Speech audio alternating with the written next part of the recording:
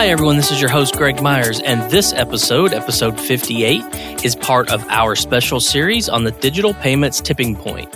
In this three-part series, I'm talking with executives from WEX's corporate payments division who partnered with the research team at The Economist over the summer of 2020 to look into the state of business-to-business payments in financial services, fintechs, and technology companies.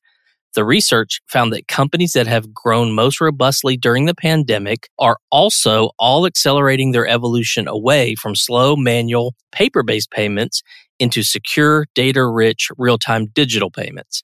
This three-part series digs into the issues surrounding this rapid evolution in digital payments. Our first episode featured Greg Sassone, SVP of Business and Partner Growth at WEX Corporate Payments, and focused on whether banks should build, buy, or partner when it comes to adopting new technology or innovation. This episode will focus on the interchange realities that the payments industry needs to face.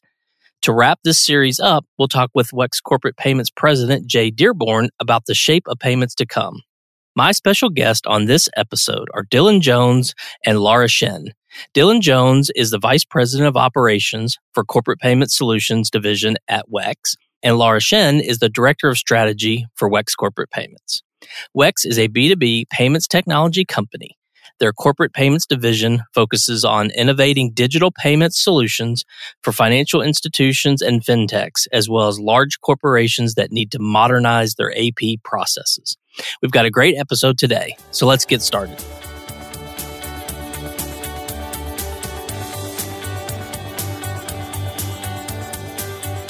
Hi, Dylan and Laura, and welcome to the Leaders in Payments podcast, and specifically this special series about the digital payments tipping point. Today, Dylan, Laura, and I will be talking about why the payments industry needs to look past interchange. So, Dylan, Laura, thank you for being here and welcome to the show. Thanks for having me, Greg.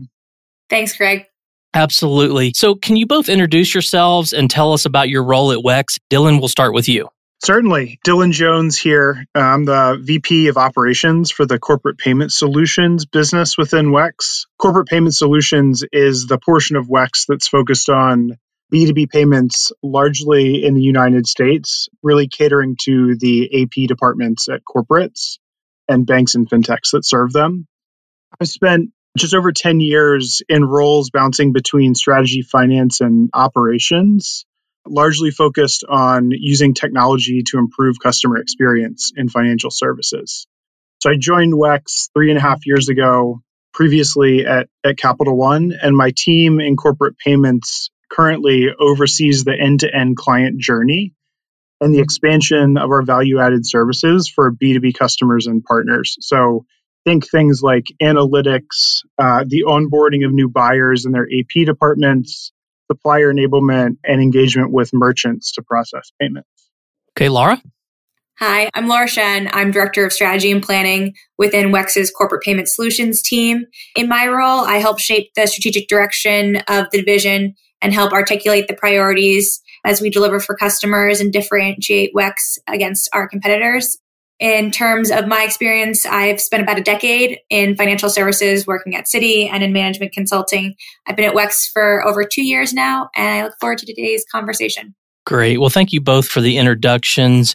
So the first question is for you, Dylan. Today's virtual card-powered business models rely on interchange. I mean, most of us know that. But what are the pressures that are leading people to think about life beyond interchange? Yeah, certainly, Greg. So just to set the stage a little bit, I think it's helpful to define interchange for everyone listening. So when we talk about interchange here, what we're really talking about is the portion of the card processing fees that are paid by merchants that then go back to the card issuing banks. These fees, they help cover costs of handling, fraud, and bad debt associated with lending. These fees really underpin the business model behind card payments. They're set by the card association, so think Visa and MasterCard, not by the banks themselves, but they play a critical role in creating an incentive for these banks to manage their card programs. When I think about this beyond interchange topic, I think it is important to acknowledge up front that the card model as it exists today works exceptionally well for many use cases. So I think about every time I take my corporate card out of my wallet when I'm traveling, or when I use my corporate card to pay for purchases for work online. Works exceptionally well. I don't think that there's a ton of pressure to change that model per se. It does a great job of enabling commerce and creating a good incentive for banks. But when we shift and we look over to the broader B2B ecosystem, and we consider specifically large invoice payments, we see that by many studies, about half of all payments between businesses are made via checks today. And as little as 5% of that payment value is landing on cards. To me, that's a sign that there's some unmet need and we're missing the mark somewhere. So for many stakeholders in the ecosystem, that could be interchange. When we talk with merchants and our day-to-day operations, what we hear from merchants is that for some of these payments, particularly the larger payments, standard interchange is just too expensive.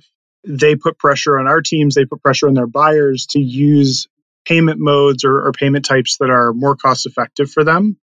At the same time, we see pressure on the buyer side of this equation because buyers are investing in AP automation capabilities and they're looking to find more efficient ways to make payments, and they'd like to increase the adoption of card. So we have one side of our equation, if you will, pushing hard to increase adoption, and the other side of saying, hey, I'm not seeing the value that I need to justify this price, and trying to push down on adoption in favor of maybe less cost-effective methods.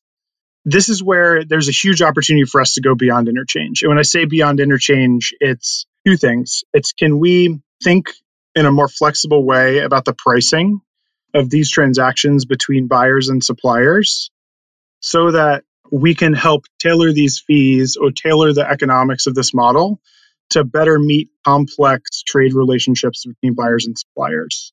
In addition to flexibility, I think there's an opportunity for us to go beyond interchange and think about all the value that can be created in this ecosystem aside from the economics. So as we know, card payments can be incredibly secure. The intermediaries, both banks and the card associations, create security and take risk out of the equation. If you've spent any time with AP or AR departments, you know that the process of approving and making payments is fraught with inefficiency. And if we can look beyond the economics and try and find ways to solve for that inefficiency on both sides of the equation, it'll give us a basis to kind of bridge this chasm that's opened up between the two parties. When I look at our business, when I talk with our partners, we're all excited about this idea of going beyond interchange and finding payment methods, financial models, and process efficiencies that work better for all parties. Okay, makes a lot of sense. So, Laura, this next question's for you. Given all the downward pressure on interchange rates, especially in regions like Australia and the EU, do you think interchange is reaching the limits of its ability to drive change and adoption in digital payments in the B2B space? And then second part, is there any upside left in this model? Thanks, Greg. It's an interesting topic. I think the pressures are unique in the markets that you mentioned regarding Australia and the European Union. But I think there's a natural evolution in the US with significant upside, given some of the points that Dylan raised about the rising prevalence of card for B2B transactions. So if I think about the first part of the question about looking at the EU and Australia and whether you think that's limiting interchange, I think the pressures in the EU and Australia are interesting because the ecosystem's different there than what we see in the US. Particularly, we see more competition across electronic B2B payment modalities, whereas Dylan mentioned in the US, we're still seeing 50% of B2B payments dominated by paper check.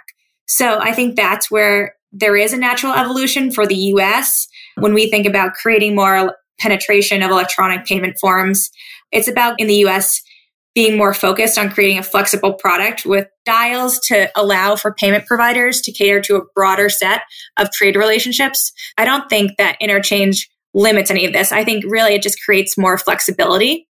And then when I think about the increased penetration of cards, certainly creates upside. So I think there's plenty of upside left here as we think about card adoption. This has really been accelerated too by COVID as we think about businesses trying to pivot and move away from paper checks and the manual processing.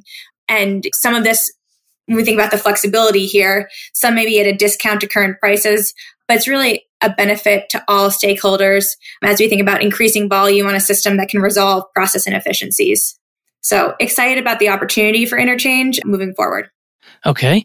And next question, Dylan, for you. We see some AR or accounts receivable departments are still hesitant about accepting virtual cards as payment, even when the other side of the house or the AP side is actually using them to pay suppliers. So how do we push that acceptance of virtual cards, which some people say is around 5%? So how do we push that acceptance of virtual cards above that threshold? Yeah, so in its simplest form, I think that there's more investment needed on the AR side of the equation, on the merchant side of the equation around payment acceptance and payment processing. In most companies that we talk to, the AP department and the AR department are wildly separate. They report into different teams. They have different priorities, different missions. In a lot of cases, the AP department is a really energetic adopter of new payment types. One, because the interchange model and the revenue share back with these corporates in the term of card rewards allows them to kind of justify the investment that they want to make to improve their process. So these teams are focused on how do we use more card? How can we use the solutions that fintechs and banks are bringing to bear to make our process most efficient? Well, on the AR side of the house, they just have fewer technology solutions to choose from to start to automate their process. At the same time, they don't have the same set of options to create revenue or reduce costs to justify these large projects. So many AR departments, I won't say have been ignored, but haven't been catered to the same way AP departments have. If we want to increase acceptance of virtual cards above 5% and start to really chip away at the check volume that exists today and move it to electronic methods, virtual card in particular, it means helping to bridge the data gap and the process gap between where the payments originate in AP departments and where they're processed in the AR departments. Many AR departments, when you talk to them, they aren't as concerned about the cost their finance partner might be, but they're concerned about the fact that they're still receiving virtual cards via email from a variety of different providers, different banks, different fintechs. In a lot of cases, they have to manually process these cards that they're receiving via email. And then in the worst case, there's an exception. There's a payment they can't reconcile. There's an amount that doesn't match what they think it should. And they have to embark on a laborious, difficult process to work with their buyer and the buyer's payment providers to figure out how to reconcile that transaction.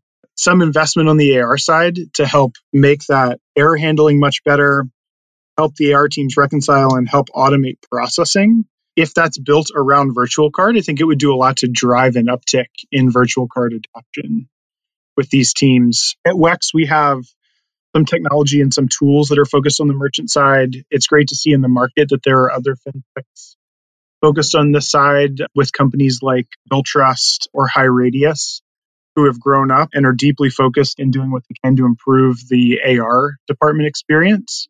So I think there's more to come here, but investment in bridging that gap and investment in AR technology is critical to increase the use of the virtual cards.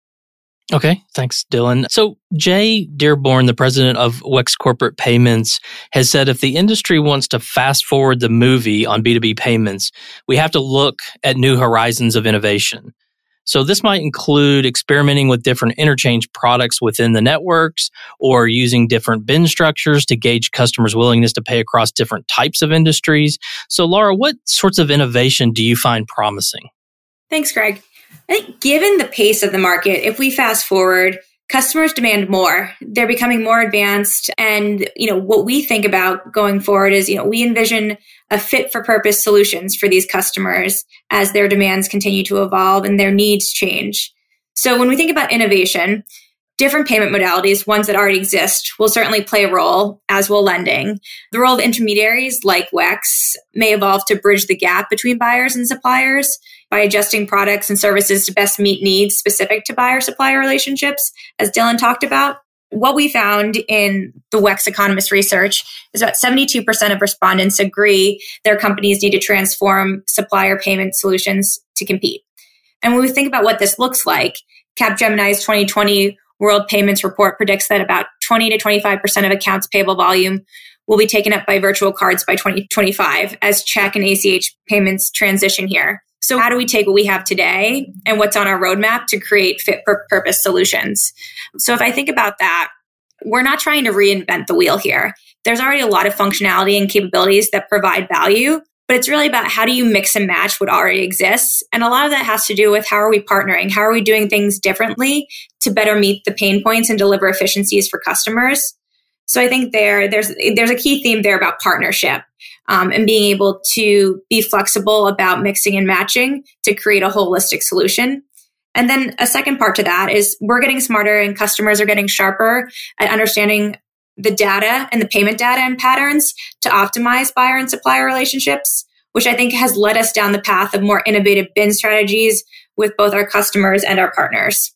So those are, I would say, the partnership and then the data analytics behind it are two of the things that we'll see as we fast forward that film.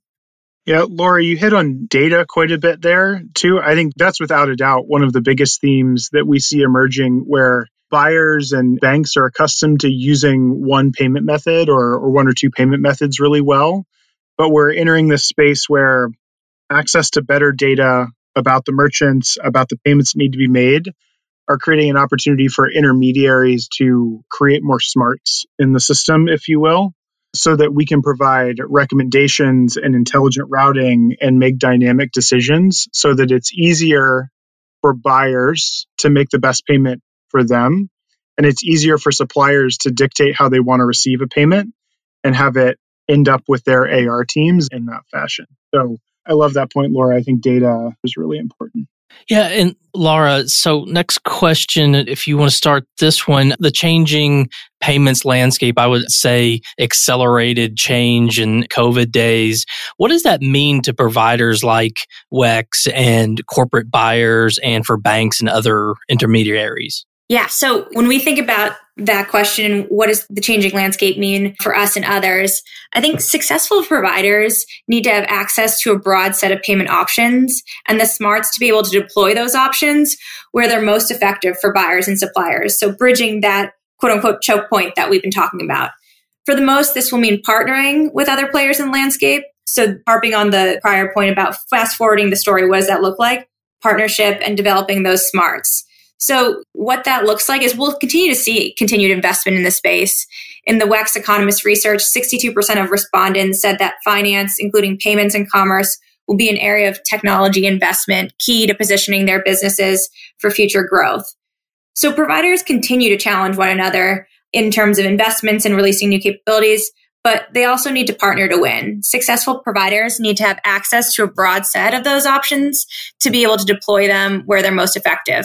So when I think about what that means for WEX as we partner with buyers, there's a lot of advantage for us given our place in the market. For those familiar with WEX, we consider ourselves to be uniquely positioned, both between a fintech where we own our tech stack, we can deploy very quickly, but we also have the financial rigor of being a financially licensed bank with over 30 years of experience.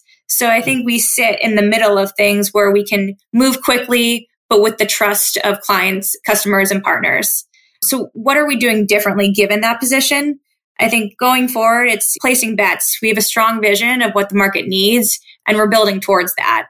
And then secondly, it's about co-development and co-creation with key partners. So harping again on partnership, working with players in the market to solve the immediate challenges and streamline payments in a very quick fashion because it is challenging and things are moving quickly. And we're excited about what that creates for us and those that we work with.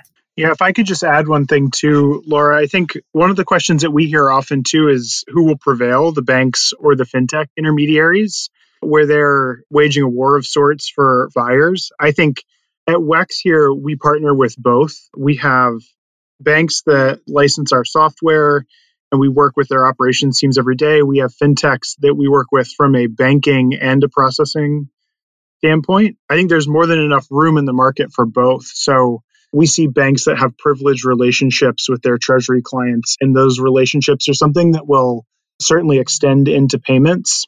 At the same point, there are many, many, many corporates and small businesses across the US who are underserved. And we see fintechs emerging and really focusing on these underserved markets, one of them being new startups. And these fintechs are growing very quickly and gaining lots of traction in markets that otherwise wouldn't have access to great services. So I think it's a good time to be in the space, and 2021 will be a strong year for both types of intermediaries. Yeah, great. So Laura touched on this just a little bit, but Dylan, what are some of the priorities that you'll be pursuing in 2021? Yeah, so two things come to mind. We're always focused on growth. WEX is a growth company. Corporate payments is a growth sector. What growth means for us, first and foremost, is gaining access to new buyers. Our role is doing everything we can to create a solid customer experience and a solid technology foundation for them to onboard buyers and start to help those buyers optimize their payments. So first and foremost, working with new partners to get new corporates on our systems. And then beyond that, we're looking to grow our acceptance footprint. So today, checks still make up a large portion of the B2B flows, and cards are really by some measures less than 5%. Our operations teams kind of focused on supplier enablement and focused on payment delivery are out in the market talking to merchants, understanding how merchants accept payments with the hope of ramping up the number of merchants that we know how to pay on our platform and growing the network that we're able to reach for the buyers and partners that use our systems. We can't do that all on our own. It's a big market. So we also rely heavily on partnerships to help us understand the needs of merchants and grow acceptance. Thanks, Dylan. And I think I'll come in with a little bit of the perspective of stepping back from the more specific is when we think about WEX Inc. going into 2021, we're thinking about scale, not only bridging the choke point and beyond, but leveraging the other assets within WEX Inc. Dylan and I both work within corporate payment solutions, but WEX is a leader in B2B payments with expertise in other business units, including fleet, healthcare, and travel. So it's about how do we bring that expertise to bear for customers across the board and create more synergies and find more opportunities as we increase scale over time. I would harp again on Dylan's point about growth. Coming out of 2020, WEX will continue to be aggressive in the marketplace. Well, last year in 2020 presented a host of challenges. It accelerates our focus and momentum in payments. So we're excited about what we have in our pipeline and new partnerships. And then the third point I would bring up is innovation. We have an ambitious roadmap and look forward to introducing a wide host of new capabilities in the market, expanding our product set to our customers and perspectives. So thinking about the topic at hand of looking past interchange, I think interchange and beyond, there is incredible opportunity and offers us at WEX and our partners significant momentum into the new year. Okay, great. So Dylan, Laura, we've covered a lot of ground today, so I wanted to thank you both so much for being on the show. I really appreciate all your insight. So thanks again for your time and for being on the show. It's been a pleasure, Greg. Thank you so much for having us. Thank you, Greg. It's a pleasure. And thank you to everyone for listening as well. Absolutely. And to all you listeners out there, I thank you for your time as well. For more information about how to reach Dylan and Laura and the links to the Digital Payments Tipping Point research study and the landing page, please visit our show notes. And as I previously mentioned, this is the second of 3 episodes about the Digital Payments Tipping Point sponsored by WEX. The next episode will be available in February with special guest Jay Dearborn, president of WEX Corporate Payments. Together, we'll be discussing the shape of payments to come.